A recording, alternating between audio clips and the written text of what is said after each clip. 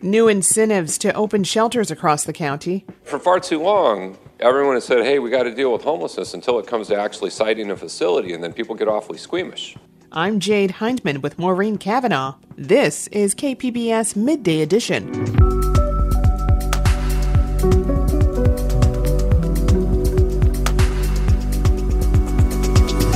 With the strain on the grid, blackouts could be coming this summer. I guess we should just all be on the lookout and be prepared for possible repeats of what happened in 2020. We've got details on the Assembly District 80 primary and a new exhibit honoring the work of San Diego native Dave Stevens. That's ahead on Midday Edition.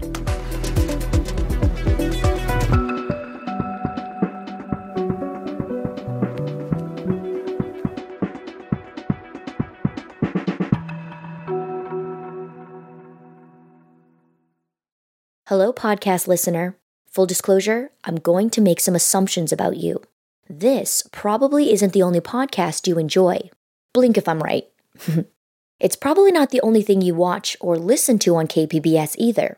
If I'm right about that, then I'm guessing you make it a point to check in on a regular basis to see what's new, take in the latest and greatest, and then you go back to your daily life until we happily come together again. We're sort of like a virtual buffet.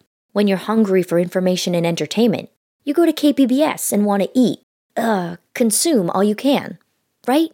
Well, you should know that when you become a member of KPBS, you're keeping the entire TV, radio, and online trays full of fresh ideas, like the tasty podcast you're enjoying right now. Help feed your appetite for KPBS. Become a member today. Just go to kpbs.org, click the blue Give Now button, and make a donation. Thank you. A new county initiative would pledge on-site homeless resources to any city in the region that builds new shelters.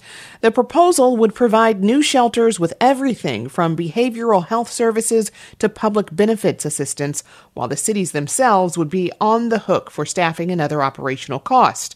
San Diego Board of Supervisors Chair Nathan Fletcher says the effort is intended to increase the number of shelters countywide to match the growing need for services. For far too long, everyone has said, hey, we got to deal with homelessness until it comes to actually siting a facility, and then people get awfully squeamish. And the reality is we can't do that. That can't be the way we go as a region. We have got to be willing to site places. We've got to address the situation we face on the streets. Joining me now with more is KPBS health reporter Matt Hoffman. Matt, welcome. Hey, Jade. Great to be here.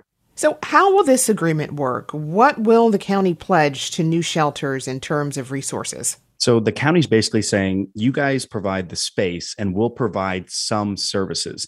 Now, the services we're talking about are behavioral health services. So like mental health services, it could be relating to like addiction treatment. And they're also going to have, they'll provide a human services specialist. So that's somebody that can connect people to things like CalFresh or Medi-Cal, or even some cash assistance programs to try to help people in their current situation. So they're not providing everything. I think it's key to mention here that cities that would want to sign on to this general MOU that the county's putting out, they would still have to run the day-to-day shelter operations, or maybe even find like a third-party provider to run those operations. And on the other hand, what will the cities themselves have to bring to the table? So the county's asking for some basic stuff from the city. So obviously they want a space. Whatever they sort of choose here, there's a few things they need to do. The county wants them to have access to on-site showers, restroom, and laundry. They have to provide 3 meals a day. They also have to coordinate intake services. And they also have to, like I said earlier, run day-to-day shelter operations. So that's something that we know can be expensive. Some of the city of San Diego shelters, the contracts,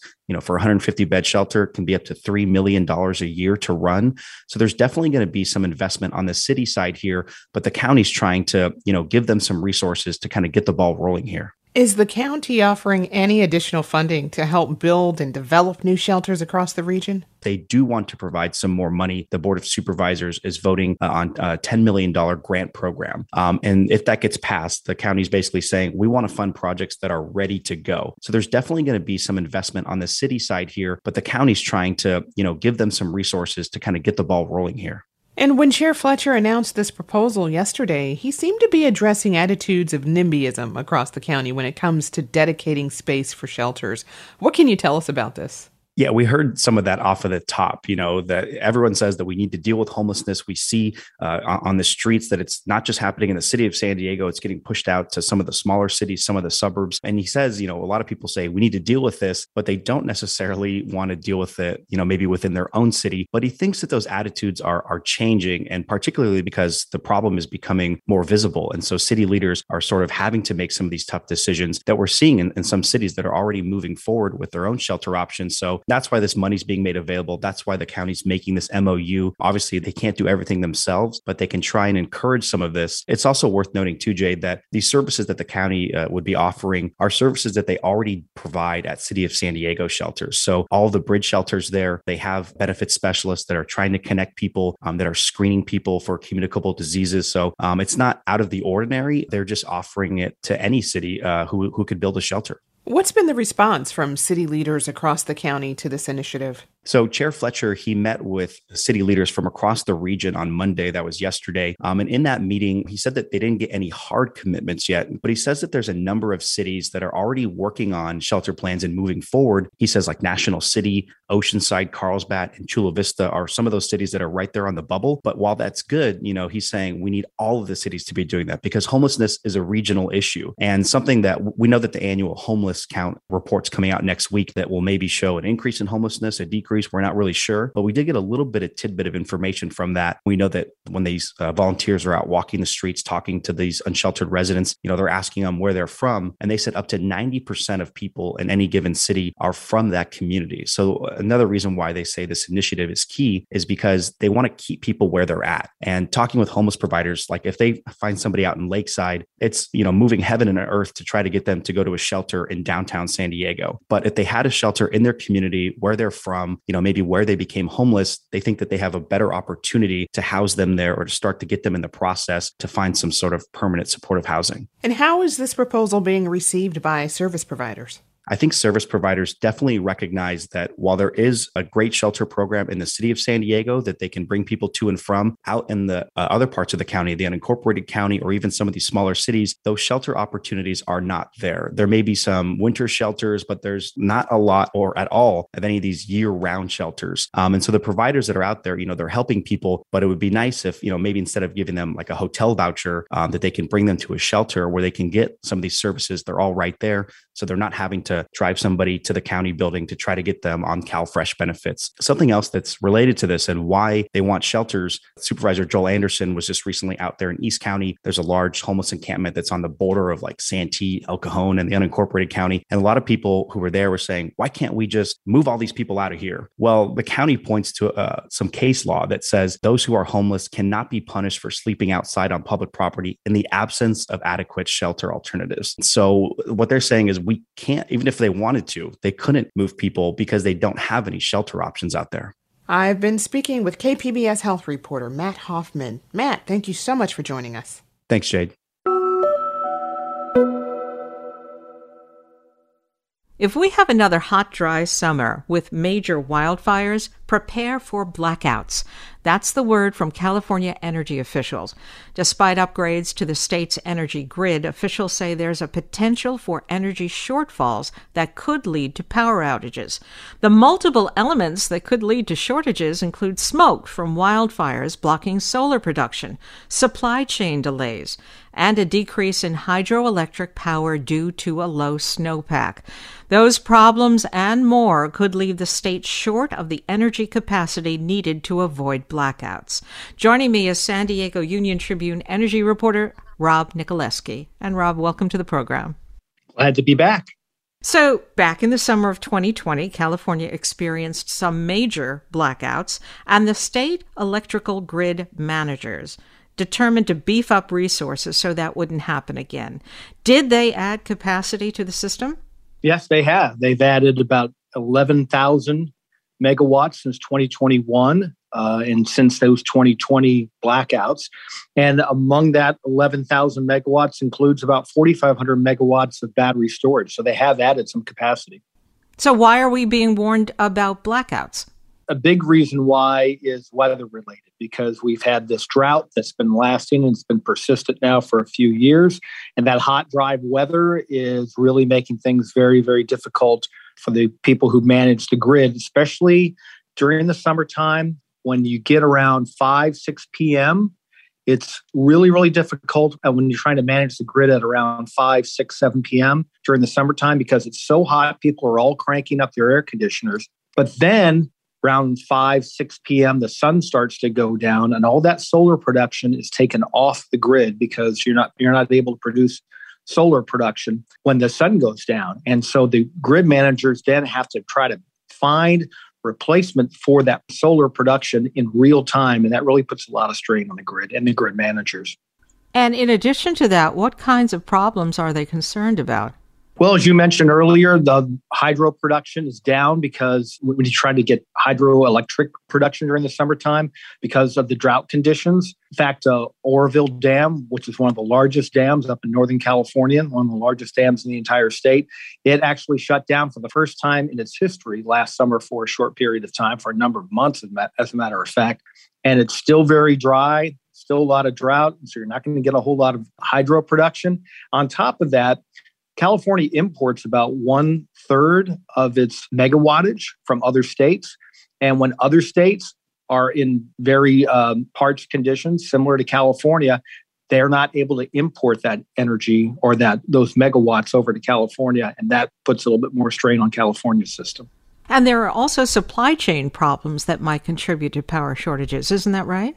Yeah, all pandemic related. In order to try to get that extra procurement online, you need to have that material sent over, and there's supply chain problems that are causing problems as well. Also, it's a little bit complicated, but the U.S. Commerce Department is considering a petition from some solar panel manufacturers, and that has delayed the production and the import of solar modules from places like China and Southeast Asia. And so that has slowed things down as well. How big of an energy shortfall are they concerned about? Would it be as bad as 2020? It could be if things go wrong, if you get this whole confluence of things that happened in 2020, like this heat dome that covered not just California, but the entire West. And we're talking about 1,700 megawatts. To give you some perspective, that's about 5% of the total load that the energy system handles during the summertime. And if things get really bad, they're saying that it couldn't just be 1,700 megawatts short. We could be 4,000 or 5,000 megawatts short. So I guess we should just all be on the lookout and be prepared for possible repeats of what happened in 2020. Now, California is still committed to getting an increasing amount of energy from renewables. And that's got to come under criticism if there are blackouts. What does the state say about that commitment? Late last week, there was a meeting that a lot of us energy reporters like myself were invited to with California officials, and that came up. Representatives from Governor Gavin Newsom's administration said California is not going to turn back on the state's commitment to try to get to 100% derived electricity from renewable or carbon-free sources by 2045. So they say they're not going to amend that or change direction at this point. Now, the effort to shore up the state's energy grid has even led Governor Newsom to lobby for the continued operation of the Diablo nuclear plant. Is that going to happen? Boy, that's a really good question. It's interesting because Governor Newsom brought that up as a possibility when he was talking to the LA Times editorial board about 10 days ago. And he said that California should at least consider maybe keeping Diablo open for a few more years. It's supposed to shut down by 2024/2025. Pacific Gas and Electric is the utility that operates that facility. They didn't really make a commitment one way or the other after the governor's comments about that. So I would think that if they're going to try to ask for federal funds to keep that facility open, the deadline is May 19th for them to apply for it. So we're coming down the stretch. So we'll know in the next week or 10 days at the most. And meanwhile, the cost of power is also expected to keep going up here in San Diego and across the state. Yeah, Maureen, one of the things that really surprised me among this discussion that we had with the California energy officials is they talked about the increase, the potential and expected increase in rates. And normally that would have been my lead story on when I wrote this story late last week. But yeah, they're talking about double-digit increases. And there was a report that the CPUC, the California Public Utilities Commission, did and came out about a year ago saying that they expected double-digit increases by 2030. The other day, they mentioned they moved those projections up to 2025. And to just give everyone an idea, for San Diego Gas and Electric, the CPUC analysis estimated the average bill would rise from $171 per month, that's what we're at today, up to $213 per month by 2025. I've been speaking with San Diego Union Tribune energy reporter Rob Nicoleski. Rob, thank you. Thank you, Maureen.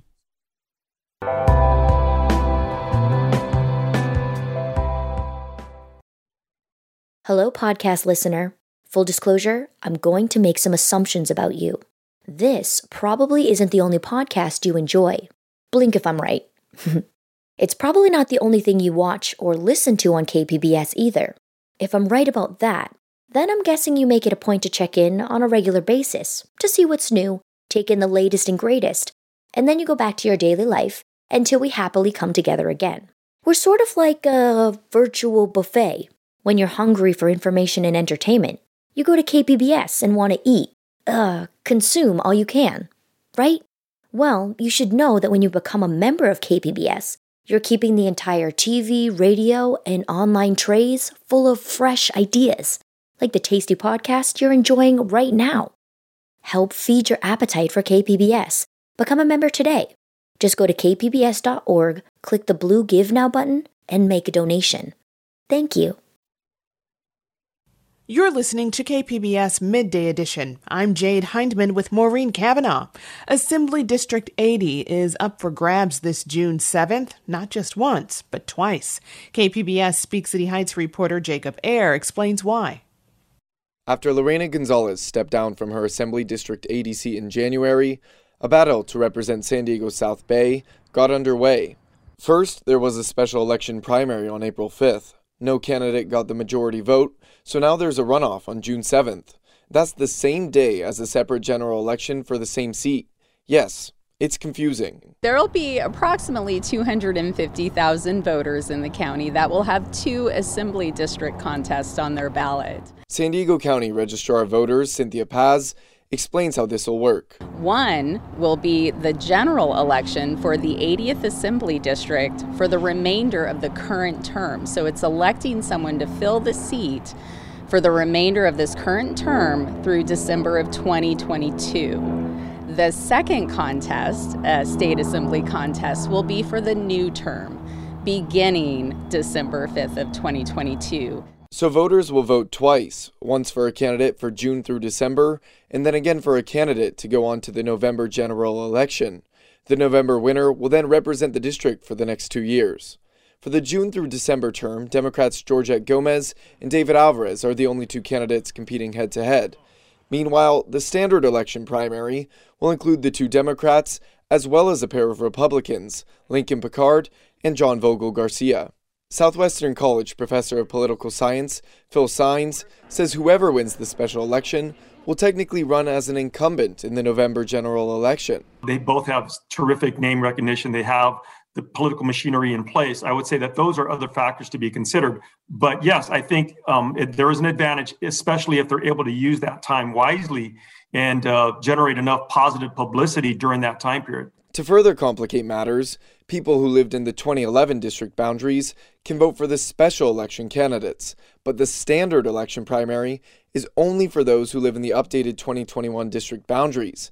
So some folks may not be able to vote for both. On the ballot for the 80th Assembly District, we have in parentheses special runoff to fill vacancy, which is separate from their the primary election for the new term of the whatever assembly district they reside in now. Again, the top two vote getters in the standard primary election this June will head to a November general election.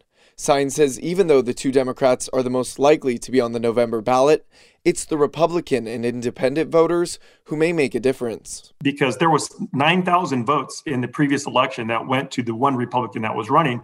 So who's going to get those 9,000 votes? Who's going to get the other Republican votes when they vote again in November? And it may come down to Republican voters deciding the election as much as it does for Democrats in that district. Now, ballots are on their way to voters. So the week of May 9th, you should expect to receive your official ballot in the mail. On that same day, we will have nearly 132 drop-off locations open across the county. Paz says the county will also have 219 voting centers open starting on Saturday, May 28th. Results in both contests will be certified 30 days after the June 7th election. Jacob Ayer, KPBS News.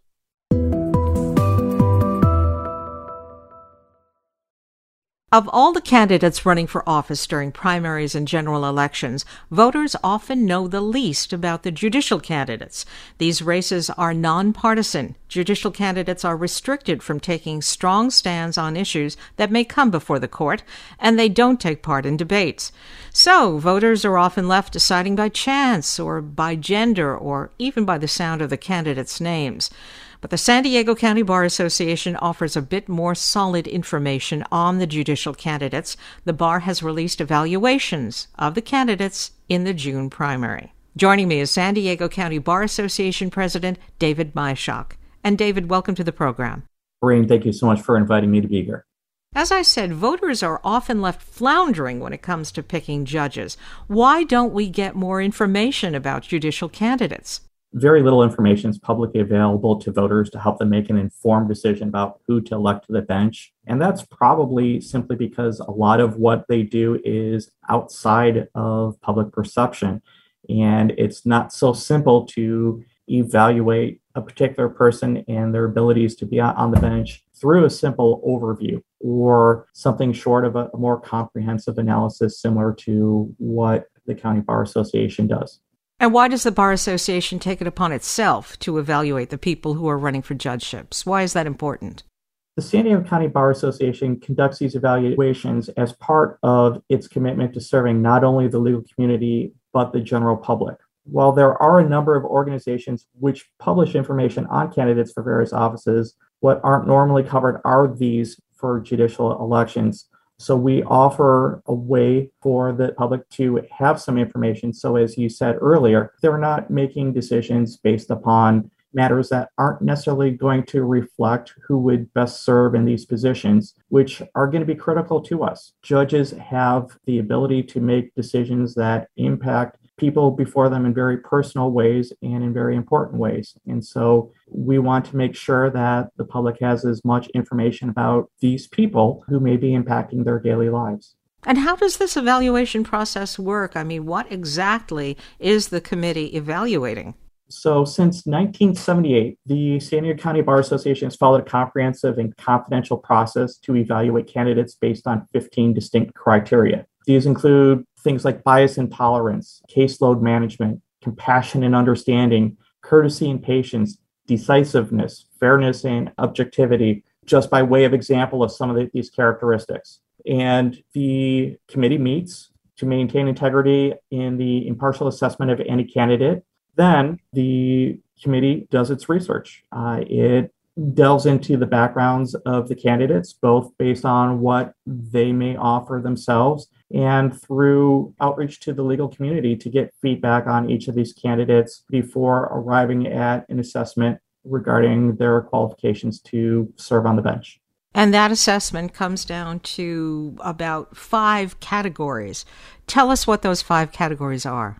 It's really 4 categories, then a 5th one that says we're unable to evaluate. But the 4 categories that you might get are exceptionally qualified, well qualified, qualified, and lacking qualifications. I will offer that to be even qualified to serve on the bench is significant because of all of those characteristics that we look at along the way and would expect in a member of our judiciary. but there are distinctions between the qualifications. The exceptionally qualified are those that are possessing exceptional professional ability, experience, competence, integrity, and or temperament to perform the judicial functions. The well-qualified have a very high level of those characteristics, and the qualified meet those standards that we are looking for in our judges. The evaluations that the bar releases are not endorsements, but I'm wondering, why not endorse the person that you determine to be exceptionally qualified or to be the best candidate? By design, we don't want it to take the decision really out of voters' hands. We provide these evaluations along the way so that they can assess who it is that the professionals in the community believe would be fit to serve on the bench in terms of where a particular candidate may fall in relation to other ones. It's a real tough call for us to tell the public, you should pick this one person rather than another. And that's why we construct these evaluations where we evaluate the candidates independently of one another. It's not meant to be a comparison. And although there may be different levels of qualifications and evaluations that come out, those can be very close calls. The line can sometimes be very thin between a well-qualified and a qualified candidate, for example. We've got a process we follow, and each candidate is put through the same evaluative process, but not as compared to other candidates in their race or any other candidate. The County Bar Association has evaluated the 7 judicial candidates on the June primary. Where can voters find that information? Well, if you're looking for it directly from the San Diego County Bar Association, you can go to our webpage at sdcba.org. And on the homepage, there is a button to press that says Judicial Voting Guide. If you select that, that will lead you to the evaluations of the 7 candidates. That sounds great. I've been speaking with the San Diego County Bar Association President, David Myshak. And David, thank you so much. Thank you, Maureen. Really appreciate it.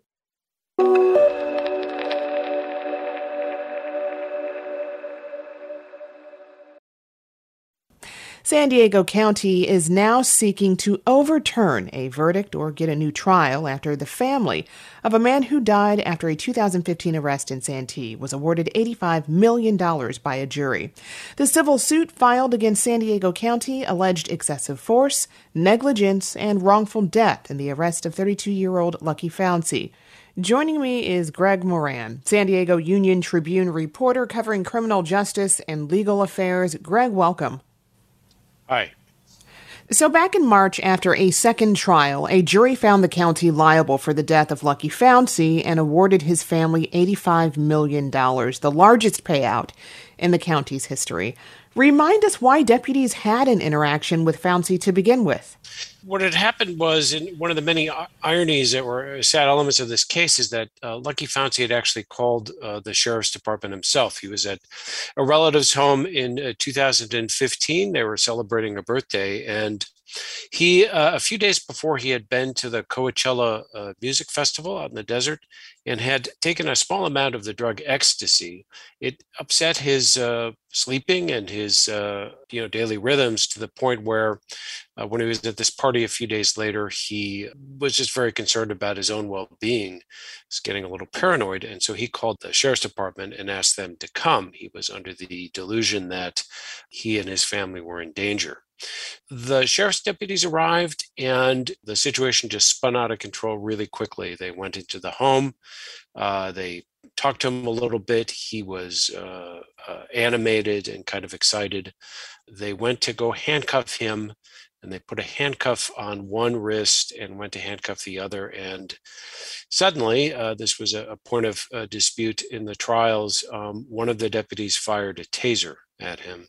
And that then kind of triggered a very lengthy struggle that eventually involved close to a dozen sheriff's deputies with him. And this has been a complicated case. A lot happened between the first federal trial, in which the jury was deadlocked, and the second, where the county was found liable. How did lawyers for the Founcey family argue deputies were liable for Lucky's death? Well, this was always a case about excessive force, that the deputies collectively and then individually, just had really overreacted, both in tasering him. He was struck with batons, beaten. They sat on him or pressed down their weight on him at one point. And then he was put in what are called maximum restraints. It's kind of the euphemism that most people would recognize it as, where your hands and your ankles are bound together to immobilize you. And this went on for a long period of time. While they were struggling with him, the plaintiff's lawyers said that they were just inattentive to his health, his well-being. They didn't monitor, was he no longer struggling? Was he having trouble breathing? And so forth. And they had just really argued that this was an excessive force case that led to his death, and that not only were the individual deputies liable for that, but that the county and the sheriff's department also was, because they had did not train their employees about how to apply restraints properly and how to monitor people and so forth. And you reported that in the second trial, the judge in this case actually told jurors they could distrust the county's version of events on how deputies were trained and on Founsey's drug use. And from that, what was the biggest turning point in this case, you think? Well, that was it. And I think it related to the judge's instructions there, related to something that came up between the first and the second trial. So, this case was filed back in 2015. It had been going on for 7 years. And in a lot of the run-up to the trial, the lawyers for the family had asked, as plaintiffs' lawyers always do, for all kinds of material from the sheriff's department about training records and personnel records and all kinds of information about how the sheriff's department trains its deputies. And they got a lot of it, but in between the first and the second trial, they discovered in kind of an inadvertent way that video that the sheriff's department made in 2007, that is the training video that all deputies use for how to apply maximum restraints, that it had never been turned over, despite the legal obligation that the county had to provide these materials when asked for. It's called a discovery violation. The discovery rules are there to make a fair trial for everyone. When the lawyers discovered this, they brought it to the court's attention. They thought it was a terrible error on the part of the county. The judge was not happy. She was shocked by it. And in a way to kind of, frankly, penalize the county for that, she instructed the jurors several times throughout the case, not just at the end, that because the county had not turned this over, they could infer, I suppose, that they were trying to hide something, and that if that was the inference they could make, then they could distrust what the county said about three areas. One, the training. Two, the records of how deputies who are supposed to view this video every year and then are tested on it, how some of those records had not been turned over to the defense, and a third issue related to the toxicology tests that have been conducted on Mr. Founsey. So, it was a very serious violation. The judge thought it was that, and it was so serious that she believed that the jury had to know it and issued what's called a curative instruction, or just sort of this warning that says, look, you can distrust what they said because they weren't forthcoming and didn't fulfill their legal obligations before the trial. So now lawyers for San Diego County are seeking to wipe out the $85 million jury award or get a new trial. On what grounds are they asking for this? Well, there are a lot. I mean, their moving papers were put in, it listed all kinds of, what they said, it's a long string of errors by the judge, inappropriate arguments and questioning by the lawyers for the Founsey family. And, ultimately the conclusion and the verdict by the jury, they said, was untethered from sort of the facts and the reality of the case. And so it's kind of not quite a kitchen sink motion, but I mean, they really list all of these issues that they say were created a trial that was unfair to the county and led to a verdict that was excessive and not supported by the evidence. And among those grounds is they complain that the judge ought not to have given these instructions about disbelieving the county's version of events and shouldn't have done it as often as she did.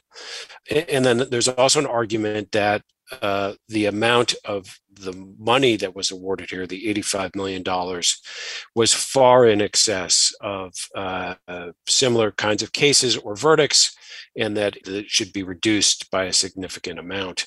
So they're looking either for a new trial based on what they say are these errors by the judge, or a significant reduction in the $85 million amount that the jury awarded.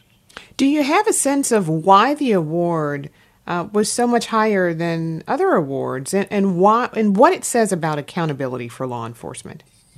That's a good question. The facts of this case are really egregious, frankly. I mean, this was a very, very violent struggle, that not just occurred only in the home, but, he was restrained and handcuffed, restrained. He was brought out of this home. And then after a number of minutes, an ambulance came. He was put into the ambulance, still restrained, with his ankles and hands tied behind him. He was placed on the gurney. He was strapped to the gurney. There was a deputy who accompanied him, a guy named Richard Fisher, who was fired from the sheriff's department for other misconduct a number of years later. And on the ride to the hospital, the evidence showed that Fisher, continued to restrain him. He forced his head down. He held his head down. And in what Fisher described under oath as, on a scale of 1 to 10, with 10 being the greatest amount of force, it was a 9 out of 10. And he held him down for as long as it took to go to the hospital. So, the facts are egregious. I think I didn't talk to any of the jurors, but I think the not turning over the information about the training and so forth to the defense lawyers, and the instructions by the judge on that played a role as well. And also, Mr. Founcey was a young man. He was 32.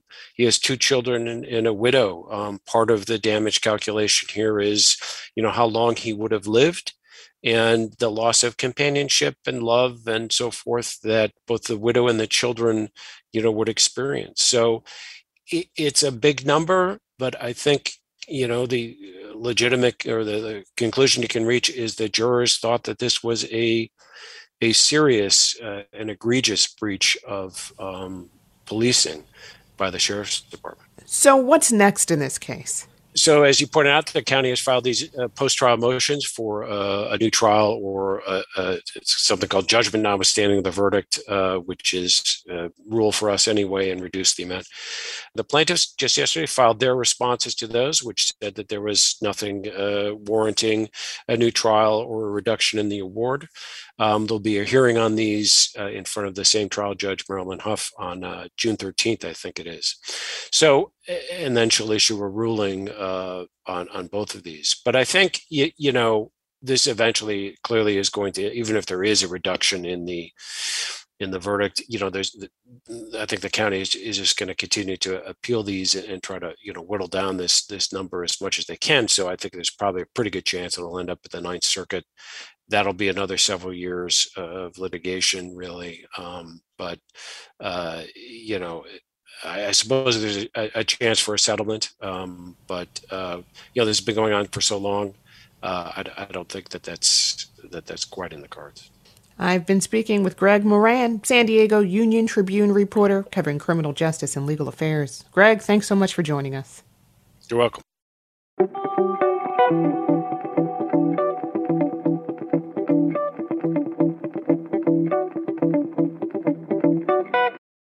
A survey released today reveals wage theft is still a big problem for more than 500,000 fast food workers in California. As KQED's Farida Jhabvala-Romero reports, more than 8 in 10 workers surveyed said employers have shorted them on their paychecks. A lot of people presume fast food workers are teenagers making some extra cash.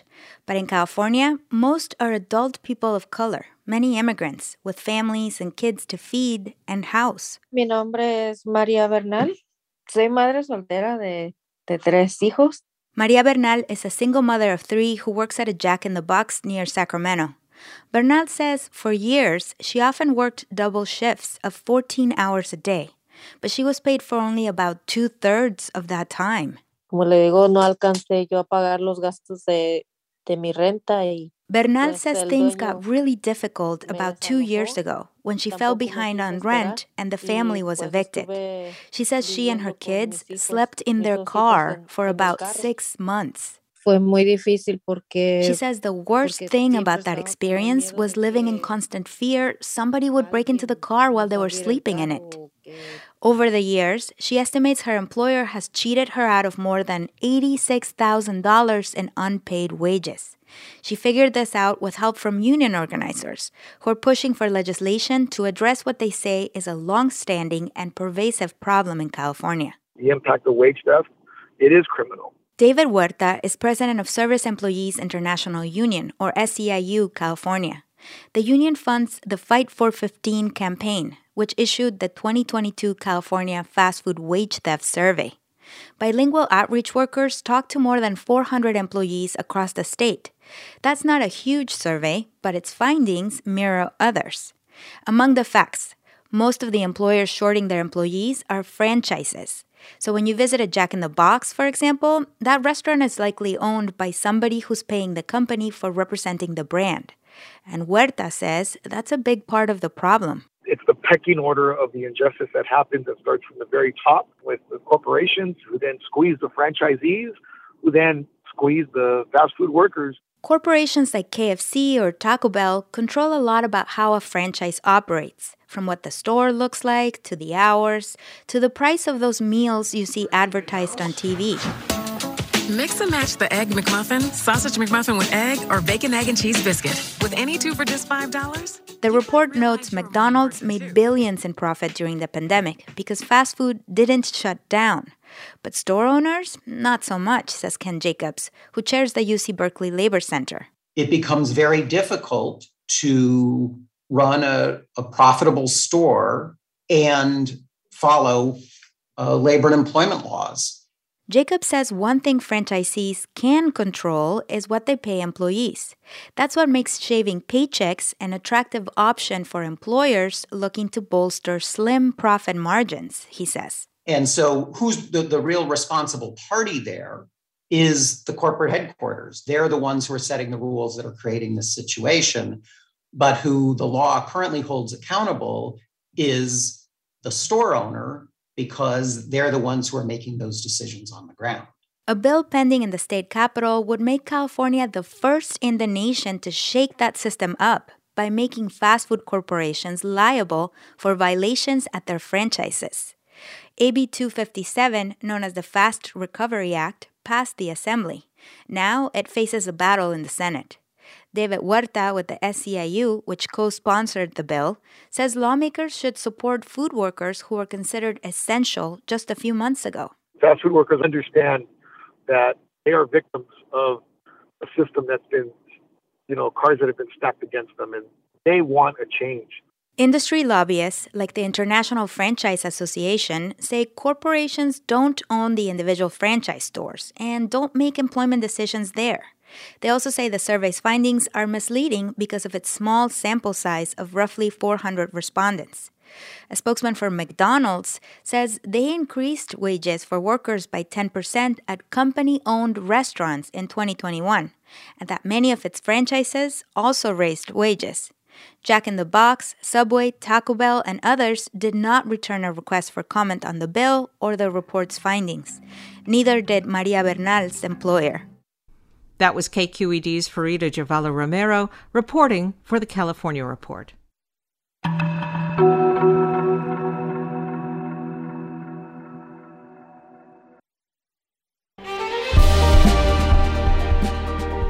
Hi, I'm Bill Hohen. And I'm Ted Hohen. Over the past 50 years, our family has brought many world-class dealerships to Carlsbad, including Mercedes-Benz, Porsche, Audi, Honda, Acura, Jaguar, and Land Rover.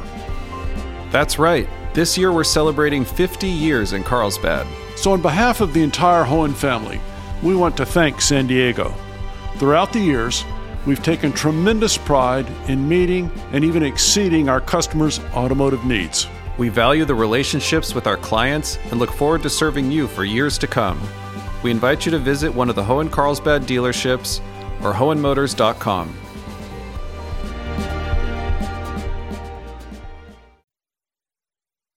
You're listening to KPBS Midday Edition. I'm Jade Hindman with Maureen Cavanaugh. Artist and former San Diego resident Dave Stevens is probably best known for creating The Rocketeer, a comic book that became a movie in 1991. But Stevens, who died in 2008, did much more than The Rocketeer. And the new Comic-Con Museum exhibit displays it all, from pages of original comic book art to one-of-a-kind artifacts from Stevens' personal collection. KPBS Arts reporter Beth Accomando speaks with Dave's sister, Jennifer Stevens Baucom, who manages the Rocketeer Trust that provided all the exhibit materials. Most people probably remember Dave Stevens as the creator of The Rocketeer, first as a comic book and then as a 1991 film. And here's the trailer from that movie. An innocent discovery. I wouldn't touch that if I were you. A powerful weapon. I want that rocket. A deadly conspiracy. They're working for a Nazi agent. An extraordinary adventure. Jenny's in trouble. We've got the girl. Here he comes! The rocket will come to us. We're only gonna get one pass again! Rocketeer. So most people probably remember that movie. But Jennifer, what do you remember best about your brother, Dave Stevens? Well, I mean, aside from just watching him produce, paintings and different artwork when I was little, he did a lot of art when he was still living at home with us, because there's 16 years of difference in age between us. Besides just being enamored with his art, he was so much fun. He was just a really, really so funny, always teasing me. Yeah, I had a really good time with him as a big brother, definitely. And what do you think of his personality came through in his art? Interestingly, when he created the Rocketeer comic book, he incorporated bulldogs into the comic book. And that was one of his absolute favorite things. He just was obsessed with bulldogs, English bulldogs. The funny, quirky part about that is on one of the comic book pages, the main character tries to feed him beef jerky, alluding to what would happen after the dog ate beef jerky. In one of the clips, you almost wouldn't notice it, but at the very bottom, at the end of one of the chapters, the dog is lifting his leg on someone else's shoe. So, I mean, there's just a lot of, that is so Dave humor. It's absolutely his humor, just kind of childish. He was the boy that never grew up, for sure. And Comic-Con now has an exhibit dedicated to him. And remind people of what Dave's connection was with Comic-Con, because he started going there just as a fan. Yeah, exactly. So we had moved to San Diego in early 1972. I was maybe 3 months old, and he was in high school still. And I'm not sure how he found out about Comic-Con, if he knew about it from living in Portland or how, but I believe 1972 was his first con, and he started as a geeky fanboy, super excited to see all of his comic book artist heroes, and then he started bringing his own portfolio for these artists to review. And it went on from there. He was a volunteer for a while. He started designing all the not all, but he started designing some of the badges and some of the programs. So he's had a long relationship with Comic-Con. And he really got to meet some mentors there who helped him with his career. Absolutely. Absolutely. Yeah. One of the big ones was Jim Steranko. He obviously started out being somewhat mentored by him. But then over the decades, they became very close friends. You know, they were the best of friends. So you help run the Rocketeer Trust Fund, and you have partnered with the Comic-Con Museum to put together this exhibit. So what are some of the things that you have contributed that people can see there? Almost 100% of it. I know I loaned about 60 pieces of art, plus all the personal effects, all the movie props. I think there's a couple of things that may show up at a later date from other collectors that will be on loan for the display. But yeah, almost the entire thing is from me. And in terms of what kind of art you brought to the exhibit, I mean, what kind of went into the thought process of curating those pieces, and what did you want represented of him in terms of the diversity of the art? My goal was to have the exhibit be biographical. So there are pieces that I loaned from when he was in elementary school, 5th or 6th grade, of, you know, Spider-Man, all the way through sometime in the 2000s. So towards the end of his career and life. So I wanted a very broad spectrum of art to show that Dave was not just known for the Rocketeer, but he had so much other, you know, and very varied styles and everything else. Yeah, I wanted people to see the breadth of his career. Yeah, there were a couple of pieces where the detail was almost photographic, and it was something that I didn't realize he had done, that kind of style. So much of his stuff, you know, when I pull it out, it's like, man, there's not a single flaw. There's nothing wrong with this. How did he do this? There's no whiteout. There's no overpainting. It's just, I don't know how he did it perfectly the first time. It just amazes me. And that's why I was so wanting to have an exhibit somewhere, just so that people can go, oh my word, look at this. It's amazing. So yeah, I'm thrilled that it's finally being shown in public, where it deserves to be seen, really. And what would you like people to kind of take away from the exhibit in terms of maybe learning something new about him or getting some insight into who he was beyond just being an artist? That's a good question. I mean, Dave was just a guy. You know, he had his flaws, he had his problems. The juxtaposition of that is that you didn't see it in his work.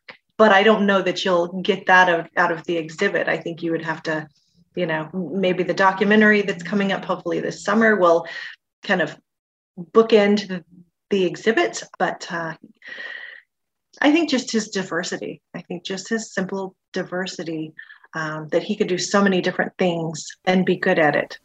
And do you remember anything specifically about the origin of the Rocketeer or him talking about it? Because that is such a memorable part of what he did. I know that it was just kind of a filler at the back of another comic book. They just needed somebody to do a story, and that's where it just exploded. People loved it.